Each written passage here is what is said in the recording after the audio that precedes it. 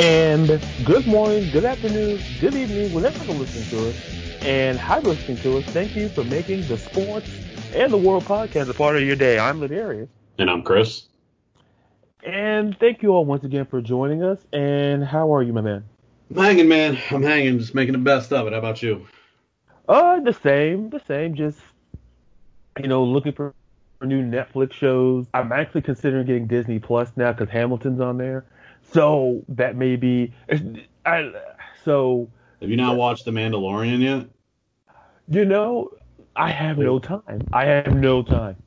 But now Just I have free spend the time. $7 and get it, man. Yeah, I'll stop being frugal and Yeah, do it, because Hamilton's actually pretty good. I haven't seen it on Disney Plus. I saw it on Broadway, and it's not bad, to be honest with you. I mean, it was fun to watch.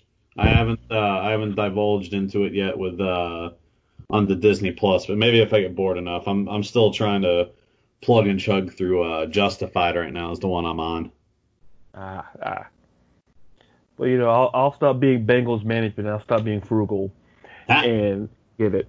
So sorry to Bengals fans, but with that being said, let's get into our conversation about Major League Baseball. speaking of which, And hold on. Fun fact. go ahead.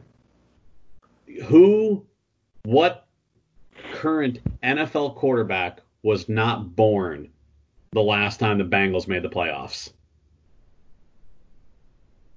Was not born the last. Oh, it has to be Joe Burrow, isn't it? Wrong. Oh no! Wait. Shit. I think I already ruined it. No, because I'm thinking of the year, and I think I have to go back in the draft 3 years. That was the year of Trubisky and Watson and Mahomes. I think I think Mahomes came out as a junior. I know Watson was a senior, and I'm pretty Trubisky. He could have went to Degrassi for all I care. Yeah. I think it's Mahomes. There you Now that I go. think about it. That. The Jacksonville Jaguars weren't even a franchise yet. Yeah. Jesus. Anyways, let's kick on the baseball. I saw that fun fact this morning. I wanted to share it. Yeah, it's a great fact. It's speaking it's speaking of things that may upset people. Sorry, Bengals fans, again. Apologize to those in the Cincinnati area. But I want to go back to the conversation about baseball. And, baseball's bound to kick off in about 2.5 weeks. But there are legitimate concerns because of the various hotspots that's going on statewide, and I'll get into that later. But I'll just start off by saying this, and I'll get your opinion. I really do believe that there's a very, very good chance that even in a 60 game schedule, they may not even get 60 games in. But that's just my opinion. And what are your thoughts on it? Honestly, I'm really unsure because you're getting a lot of players that are opting out, to not even play this season. If you look right out of the gate, Ryan Zimmerman said absolutely not. A couple veteran Braves players, Felix Hernandez and Nick Markakis, I think. Nick Markakis. Yeah, Markakis, yeah. They opted out, so they're not going to suit up. I think that it will. I think when it comes down to it, you're going to see more and more of this happen, and then also really depending on how many players are, popping positive in the clubhouses. Like the Braves have had a lot of I think more than other teams. Get nailed for positive COVID cases. So, I don't know. I would really like to see, something come out of this, but I think what they're doing is once you test positive, it's like a 14-day quarantine minimum, and then you have to get retested, and you gotta have no symptoms, and so on and so forth.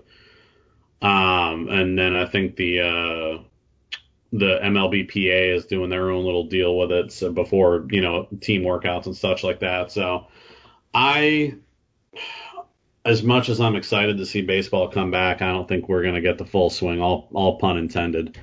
Um, so if a team does win a World Series this year, I think it might have an asterisk next to it.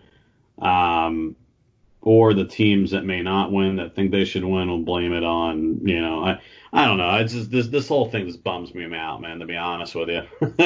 I was excited about it, and then the more and more I'm seeing this stuff, like with my Yankees, I think we had a couple guys test positive for it.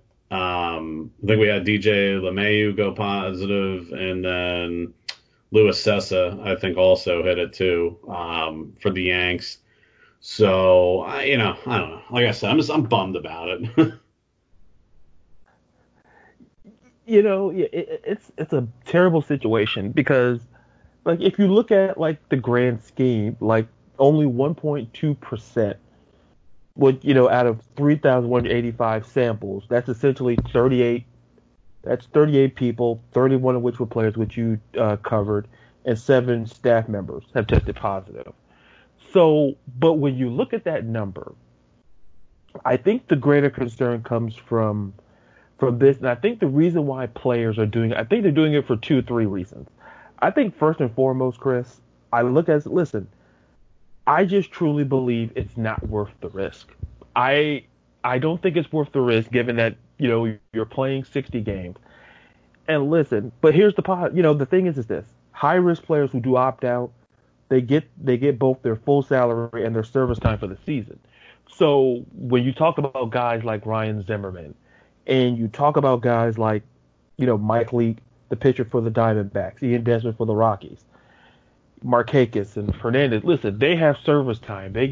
So while it may not have affect them the same way, it does affect the players from the pecuniary aspect. So that's a potential reason why most players want to play. They want to get paid. But I think another important reason, Chris, is I think they're looking at who I think is the best player in baseball, Mike Trout. Because when someone like Mike Trout says that he's talking to other players, he wouldn't name names, of course, has essentially said that, listen, is it really worth playing this year? And this is Mike Trout. Yeah. We're not talking, no AAA or no. He's arguably, in my opinion, the best player in baseball. And in a sport that essentially has a lot of faults, some man-made, some fixable. The reality is, Chris, when Mike Trout is saying, and he's listening to other players, listen, he doesn't want to risk giving, his wife is pregnant, and he doesn't want to pass it along. He's not going to take that chance. But when Mike Trout says it, I think it rings volumes, in my opinion.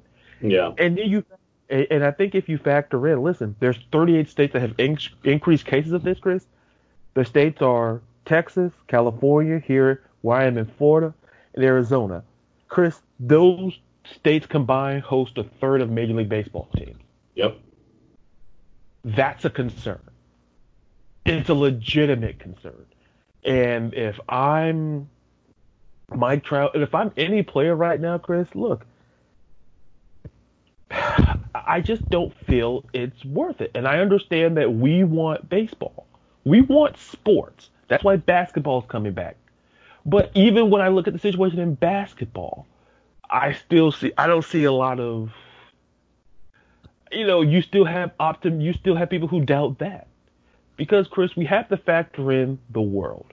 That's why it's sports in the world. We have to factor in the world, Chris. I just don't believe that sports is feasible unless you push it back. Because we'll get to college sports probably at another time.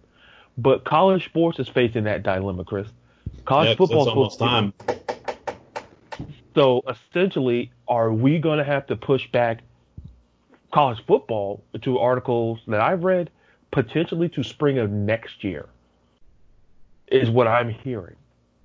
Which could be, because essentially I call that maybe not the nuclear option, but Chris, I think that we're going back to baseball before I get ahead of myself, but going back to baseball, I just think, Chris, when you're asking teams to travel, even though the distance from Europe north, so the distance from where from New York to Washington D.C. Is not really that long.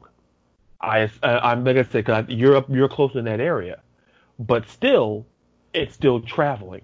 Even if Absolutely. you you're still hopping on a train, you're hopping on a team bus or whatever. You're not gonna fly, unless you fly. So because I know I've read that some teams, especially they play like the Subway Series, they just take a train. If it's especially within like so many miles. But Chris, to me, it's not worth the risk because listen, some of these players, listen, David Price. David Price is the most notable player. No disrespect to the other guys on the list, but David Price is like, I'm out. Yeah. And if we do play this, listen, I understand people looking at the Dodgers as favorites and all, but listen, it makes me depending how the pitching works, you're gonna need a David Price because as great as Walker Bueller and Ryu is, you're gonna need at least maybe three good pitchers. It doesn't matter who your fourth or fifth necessarily is because it's only 60 games, it's not 162. So you can be more reliant on your bullpen and not worry about, arms and there's more availability, in my opinion.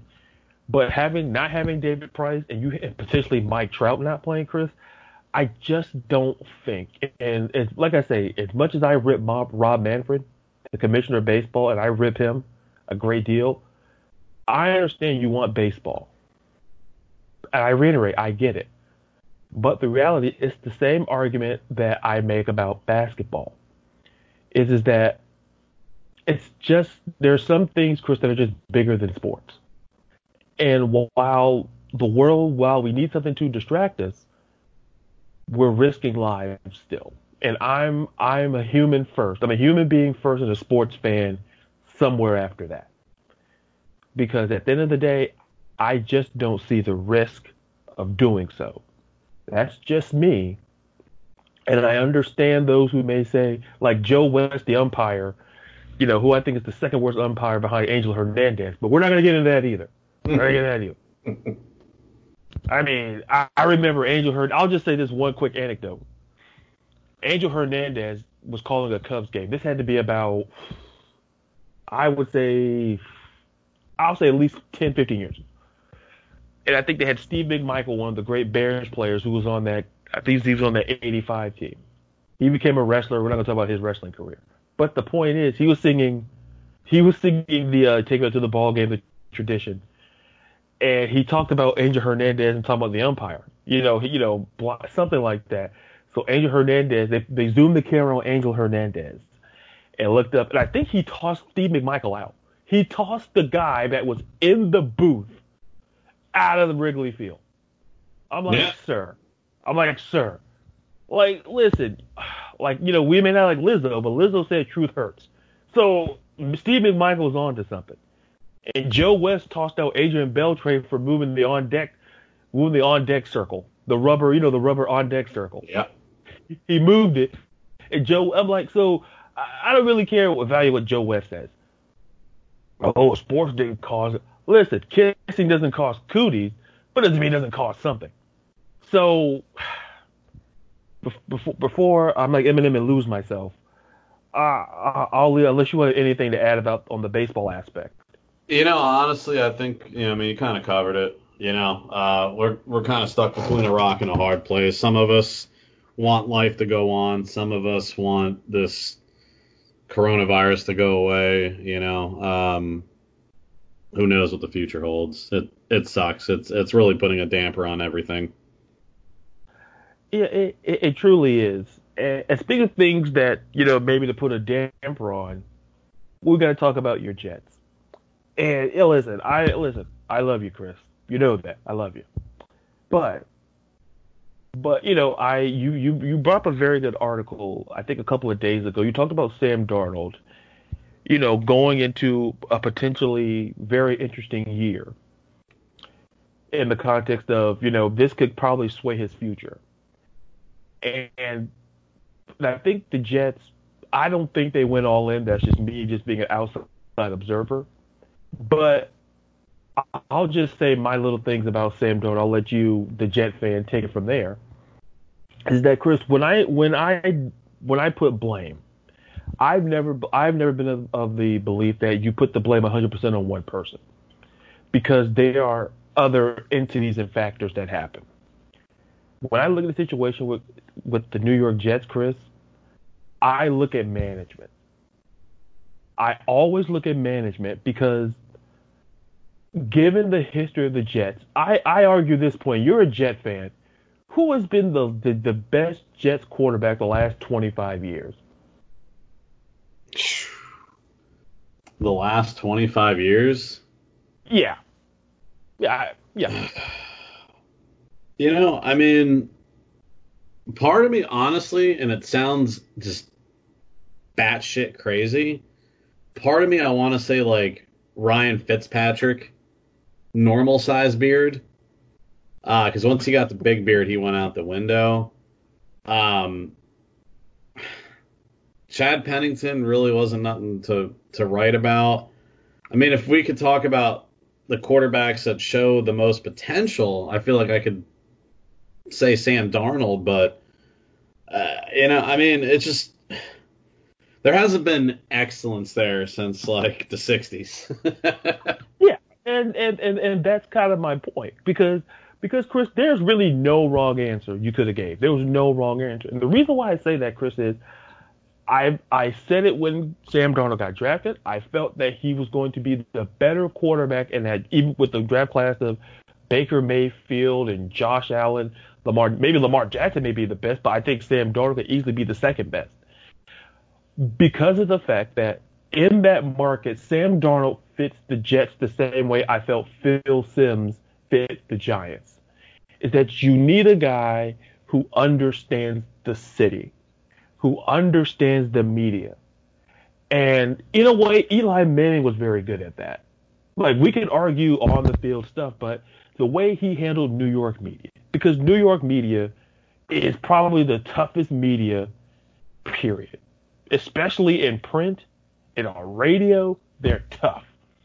From time to time, I listen to, radio, sports radio up in New York. I listen vicious, to it, and they're vicious. they're brutal. They're brutal. But yet, guys like Phil Simms, guys like Eli Manning, who play in that city, understand it. The Jets knew they needed a guy who understood what he was walking into. He just wasn't walking into the Jets, Chris. He was walking into New York. And to me, Sam Darnold is probably the best quarterback prospect they've had maybe since Ken O'Brien. As great as, like you say, Chad Pennington was not terrible. He was not terrible. Chad Pennington was a very, very reliable quarterback. I'll put it that way. I'm not going to demagogue his career. He's like a 2003 Honda Civic. It'll run. It might not be the fastest. It might not be the prettiest. That son bitch will get you from point A to point B. Right. Yeah, it'll get you to McDonald's and get you a Big Mac and bring you back home. That's Chad Pennington. That's Chad Pennington. The touch on, like you said, the radio syndication market for sports and things like that. I think New York, Boston, Chicago, and LA are almost death sentences for athletes if they don't immediately perform. Look at prime example, Derrick Rose in Chicago when he was very injury prone. Dude, the Chicago media ate him alive. You look at the New York based media. Eli literally won 2 Super Bowls from Tom Brady. He was Luke Skywalker, Episode 6, Return of the Jedi status. And and on the backside of his career, he's treated like a plague victim. And New York, I think, is even worse just because of the stigmatism. I mean, I can kind of speak on it that we're all assholes. Well, we are. It's a rough market to play for. Baseball, I think, is the nastiest of it all because New York, I think, has the most notoriety for baseball over all sports. The Knicks have never been consistently great for basketball. The Nets were across the river, and then they got moved into Brooklyn. So they're such a new program that they're not even really looked at. Half the time, I honestly forget they exist. But again, I'm just not a big basketball fan. Hockey, you've got the Islanders and the Rangers. The Rangers, got some notoriety because of Wayne Gretzky. And then you've got football, even though the Jets and the Giants play across the river. But again, it's the NFL, so it's I think by far the highest grossing sport, finance wise, compared to basketball and baseball and things like that. And like I listen to it a lot because naturally a lot of it, I spend so much time in New York for work. And so I'll listen to like ESPN New York and things like that, or even just turn on some of the local radio stations there. And and you and I talked about this actually pre-show when we were going through our notes about the blame game and the blame game that is played on Darnold. And the problem with that is, again, like we said, he shows so much potential, but it's hard to be a quarterback in the NFL or college or high school or at this point even Pee Wee League if you can't get your offensive line to open gaps for you to allow a running play to develop. If you don't have an offensive line that can hold a block more than 2 seconds before you have a middle linebacker or a strong safety gunning for your life, you're not going to be a successful quarterback. And see, a lot of people place the blame on the quarterback. They say, look at Ryan Tannehill, for example. He's down in Miami, and all of Miami's problems revolved around Tannehill. Tannehill's the problem. Tannehill's the issue. This cancel culture. Cancel Tannehill. And so they do.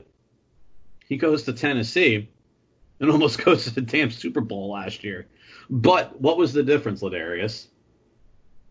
Yeah. Oh, to me, easy. Coaching, culture.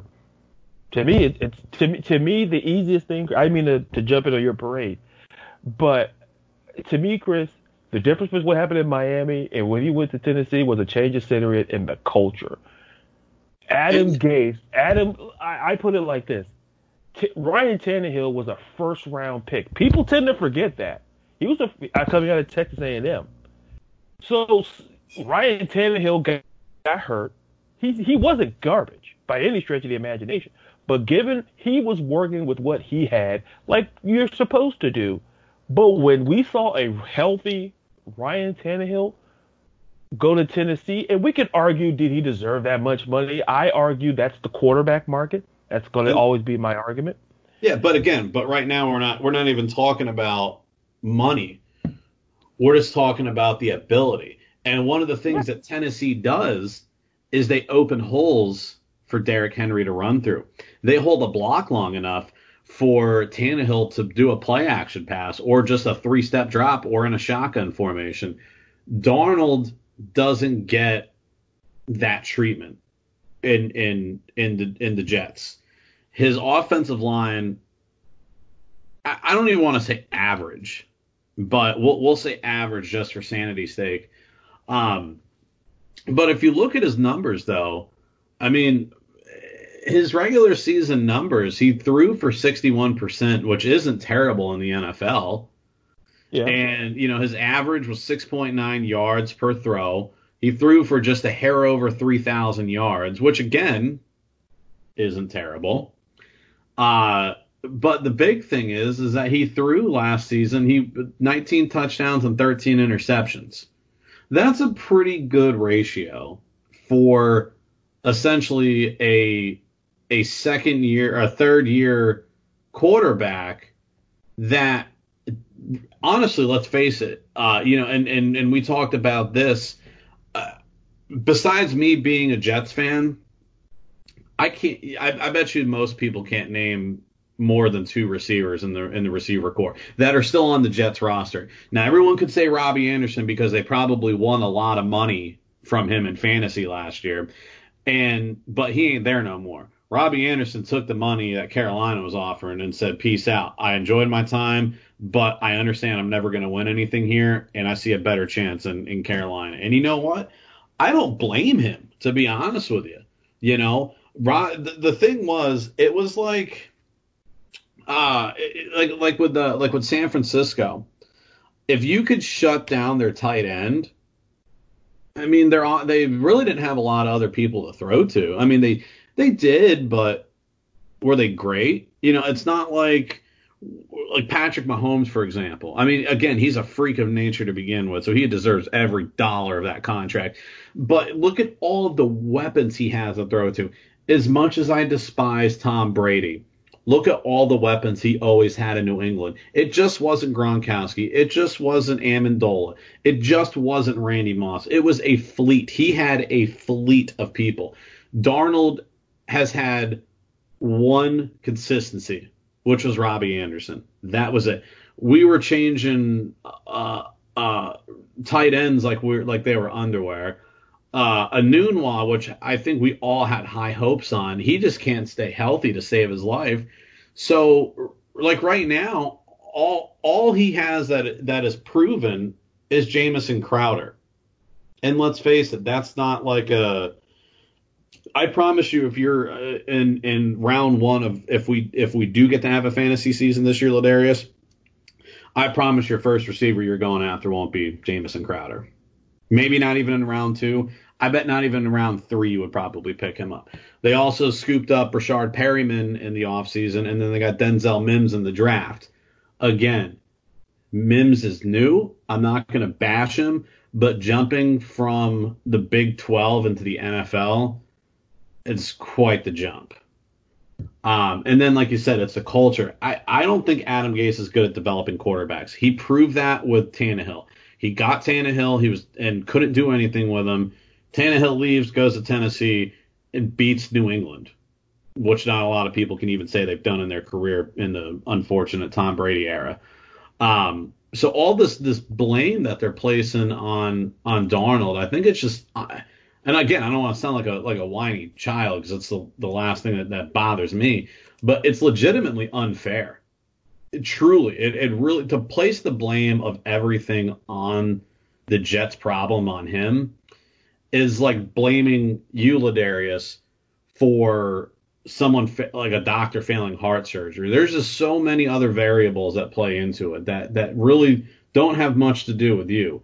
An NFL quarterback with a plus 60 completion percentage, that's good in my book. I think you could probably agree on that. A quarterback with a positive TD to interception ratio. Again, I think that's probably something we could agree on. That's good. Just for sanity's sake, I mean, I got bored and pulled up last year's active roster NFL quarterbacks QBR rating, and I mean, as weird as it sounds, Darnold was tied with Jameis Winston at 32nd, which is crazy. So he actually has a better completion percentage than Jameis. So last year, Jameis Winston was 60.7 completion ratio. Darnold was 69.1 or 61.9, excuse me. Now, he didn't average as many yards per throw as Winston. Winston did 8.2 compared to 6.9. They both have positive interception ratios. Winston threw 33 touchdowns and 30 interceptions compared to Darnold's 19 for 13. But the thing with Darnold that a lot of people don't talk about is look at last season. So he missed the first 3 games of the season because he decided to catch the mono, which I don't understand how you get as a professional NFL quarterback because you can afford high-end hookers. But so when he first came back, the first 6 games, he was 2-4 with a 6.4 yards per attempt on throws. But he threw 7 touchdowns to 9 interceptions, negative ratio. The last 7 games of the season, he had this like unbecoming of Christ. And again, nothing was changed. The same players, the same situations. He went 5-2 with 12 touchdowns and 4 interceptions at 7.2 yards per attempt. So he's showing promise. I think with adding some new linemen this season, in the offseason and the draft and all that, I think that's going to help. And I think this year is going to be the most influential and important year of Sam Darnold's professional career, because he's getting ready to knock on the door of that rookie contract expiring. So he's going to have to perform to neither stay with New York, where he's vividly said that he wants to be a Jet, but he also might have to start looking at other options. And then also I think what might help this season is he has a Super Bowl winning quarterback as a backup quarterback with him, with Joe Flacco. So maybe because I think it's clear that Gase is not providing the proper guidance for him. Maybe a quarterback that's been in, as they say so eloquently, in the shit, that's won a Super Bowl, that's taken a team to the playoffs. Maybe he can learn a few things off of Flacco, and maybe something can change. But I think this year is going to be the make or break year. They're predicting it. I think the over-under is like 21 touchdowns is what Vegas is betting on him to throw this season. I would definitely like to see more. I would like to see him be able to use Le'Veon Bell the way that he was designed to be used. If that offensive line can start clicking and ticking, opens up the run game. The run game opens up the pass game. No rocket science required to figure that out. And I think that's where we'll be able to excel. With Sam Darnold at the helm. That's just my take on it. I don't know if you want to piggyback anything, but I know you wanted to talk about good old Matty Ice and your Falcons organization there. Well, I'll wrap up with with some of my thoughts on Sam Darnold. I probably won't go in much into Matty Ice. I might, that'll be the article that'll come up for the week for the podcast, because there's a lot to say on Matt Ryan. But what I will say about Sam Darnold is this: is that when he was drafted, I just felt that when you look at his tapes at USC, given what USC had, and I felt that he was going to be one of the better. I felt he was going to be better than Baker Mayfield before. I don't want, I don't need a halo, to say, no. Because when you look at the eye test, Baker Mayfield was drafted number 1 overall, Chris, for one simple reason: completion percentage.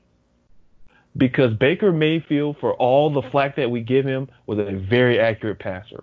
Yeah. And the reason why Sam Darnold was drafted as high as he was, because of A, go look at his USC, and B, he can handle New York. And to go back to the point you said, that's why I mentioned earlier, Chris, about the money Ryan Tannehill got, was because Sam Darnold may want to get some of that money for the Jets. And that's why I brought up Ryan Tannehill and the contract that he received, simply to create the point that if the Jets have to figure out if he's the guy, I believe he's the guy. I believe that Sam Darnold, given the circumstances, and that's important, if Sam Darnold can get at least, I think Sam Darnold, and this may sound, he can get 30 passing touchdowns. I believe he can, because I believe strongly in Denzel Mims. This was a deep wide receiver draft in this year's draft, and they getting a Denzel Mims, I think from Baylor was a very, very good move. I think getting Mekhi Becton, Chris, they did a lot of offensive line. Chris, they addressed a lot. They checked a lot of boxes. Oh, absolutely. Yeah, that's the thing. I don't want to say as high as 30 touchdowns. I would say 25. I'm willing to go. I didn't mean to go. I'm willing to go 30, simply because I just believe that when you look at Le'Veon Bell is no slouch in the open field either. Absolutely not. I think you could use him kind of in the capacity as, maybe like a Zeke Elliott is, as another receiver. It's little dump passes. Yeah, absolutely. I think that like a safety valve for Darnold. I think 30 is not unrealistic to me, given that how many times the ball is being thrown. And to piggyback your point that you compared him to Jameis Winston, And it kind of goes back to what I said on last week's show about when I said the Patriots are going to win more games than New England. And once again, I know I'm pumping the articles that I'm writing, but I wrote an article. I talked about completion. I talked about the QBR on the number of attempts, like from 30 or more attempts to 0 to 29 attempts. And Chris, when you average it out, Tom Brady was no better than Jameis Winston last year. Fair. And people go, Darius, what's your point? My point is that to kind of bring it full circle, if Darnold was somewhat close to Winston, and Winston was kind of close to Brady last year, this is why I say, Chris, 30 touchdowns is not out of the realm of possibility, because I think everybody in that building's job is on the line. Everybody. I'm talking Gase. I'm talking Darnold. I'm talking the Gatorade boy. I'm talking everybody.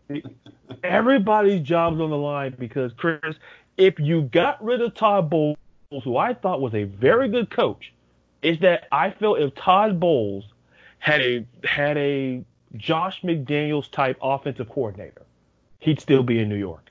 Absolutely. Because Todd Bowles made that and you bring in Adam Gase, who looked like a deer in headlights when he got hired, who didn't make sense in the hiring, but I'm not going to get into that either. But to kind of wrap up the point on Darnold, and I'll talk about Matt Ryan on next week's episode because I have too much to say on that.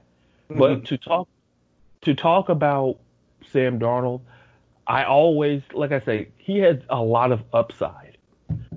And I think the problem, Chris, is that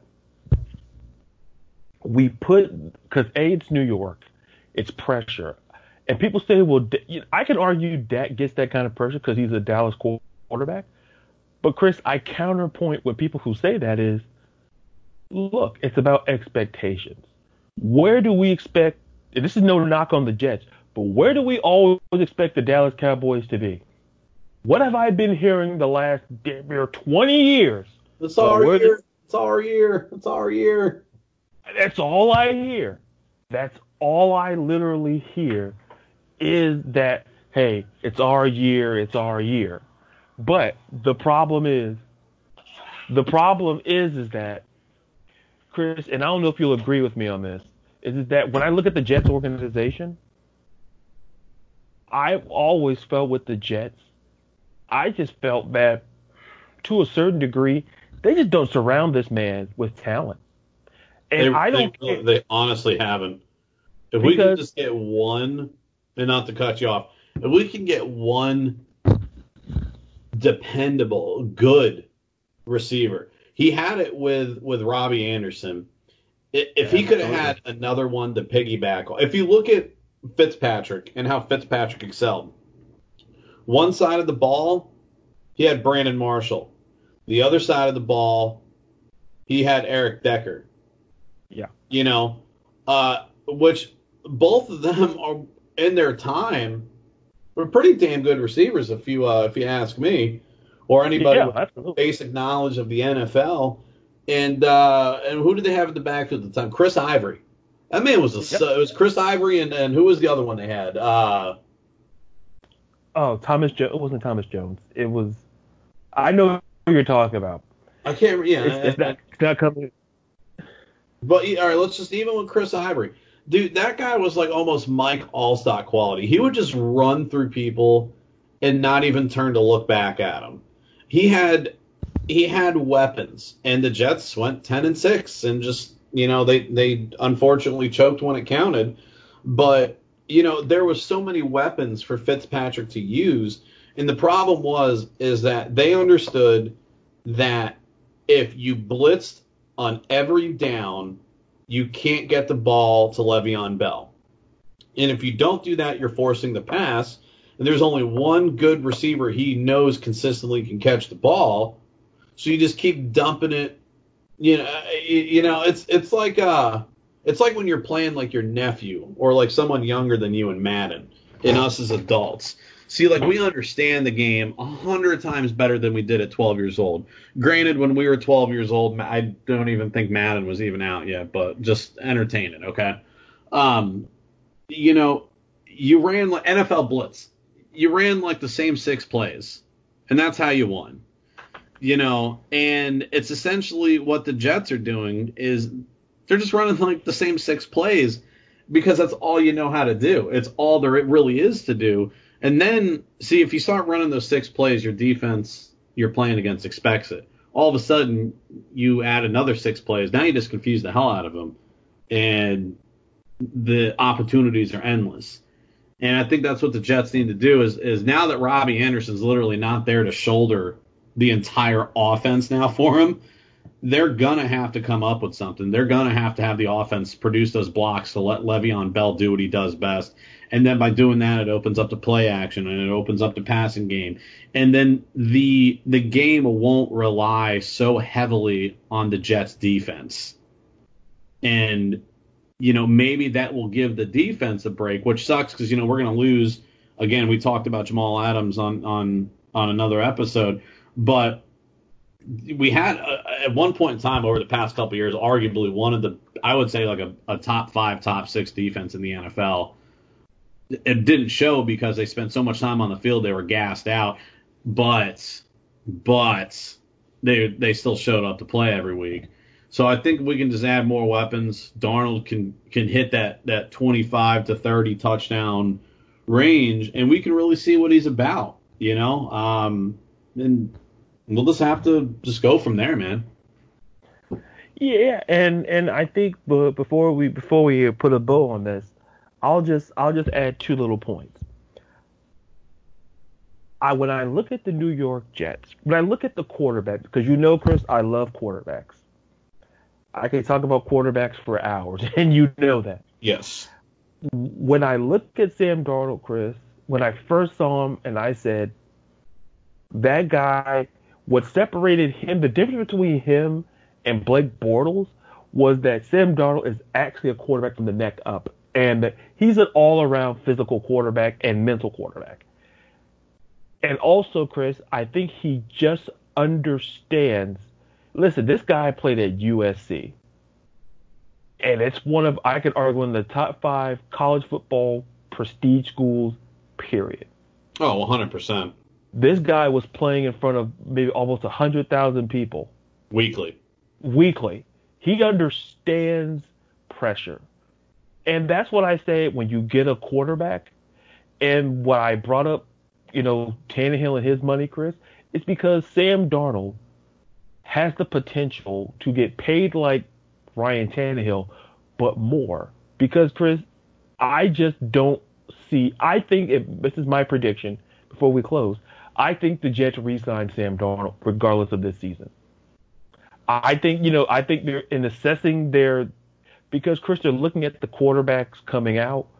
There may not be. Why would you draft another quarterback? Understandable. Yeah. Why? And you got Joe Flacco wacko back, and so you don't want to go back to that well again. And I could have told people, like, folks, that guy was Milli Vanilli. I could have told you guys that, but I said he does one good year, he got paid, and that's it. But I understand Joe Flacco's value. Maybe he could push Darnold some more to be understanding what a franchise quarterback is. Even Josh McCown was a tool to Darnold, just to help a young man navigate through the NFL. Absolutely. Just like I think Fitzpatrick, I didn't mean to cut you off, but like McCown, you got guys in the league like McCown, Fitzpatrick. You have these veterans who understand, and at some points they started games in this league. They can sit down and talk to guys like Sam Darnold. Understanding the position and understanding leadership. Basically, Chris, the day-to-day of how to prepare yourself. That's the value of Joe Flacco now. That was the value of Ryan Fitzpatrick, and that was the value of Josh McCown. Was that, listen, they can get you in a room and prepare you not just for Sunday, but for every day. Because you don't start preparing the day of. It's how you walk through and you prepare. That's any job that you ever had. Like when, I'm sure in your job it's the same thing. When I do tutoring, Chris, I don't walk in and tutor somebody and prepare that day. It takes at least, I prepare the week of. Yeah. I look at it as game planning. Like what do I have to do? How do I get them to get this? I mean, that's the way you got to look at life, and that's the way you got to look at the same way at football. But with that being said, it looks like we're out of time for this week's episode. And before we go, just a couple of social media warnings. You go to on Facebook, go to facebook.com/sportstheworld, and also check out our Facebook group. There will be a poll question that will be up at the end of the episode. Also, go to our website.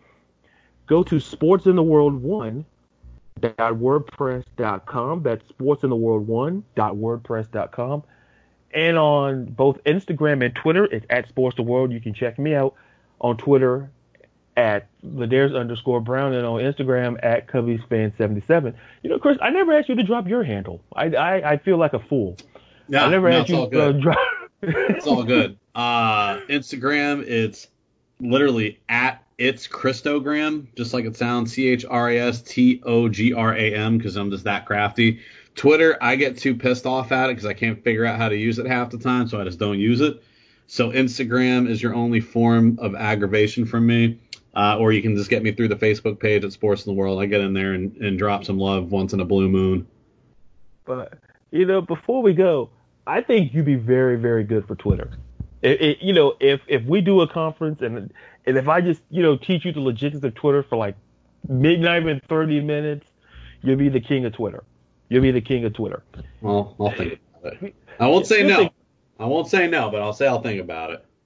Yeah, because, listen, Will Smith said no to The Matrix, and we saw what happened there. So, I'm just, it didn't ruin his career. I'm just saying. I love you, Will. I love Fresh. I'm just saying. That's why you never, like Justin Bieber used to say, you never say never. Or James Bond, you never say never again. So. Facts. So until next time, I'm Ladarius. And I'm Chris, without the Twitter. And to be real, be you, and be blessed. And we look forward to hear you and you hearing us again here on the Sports and the World podcast. See ya.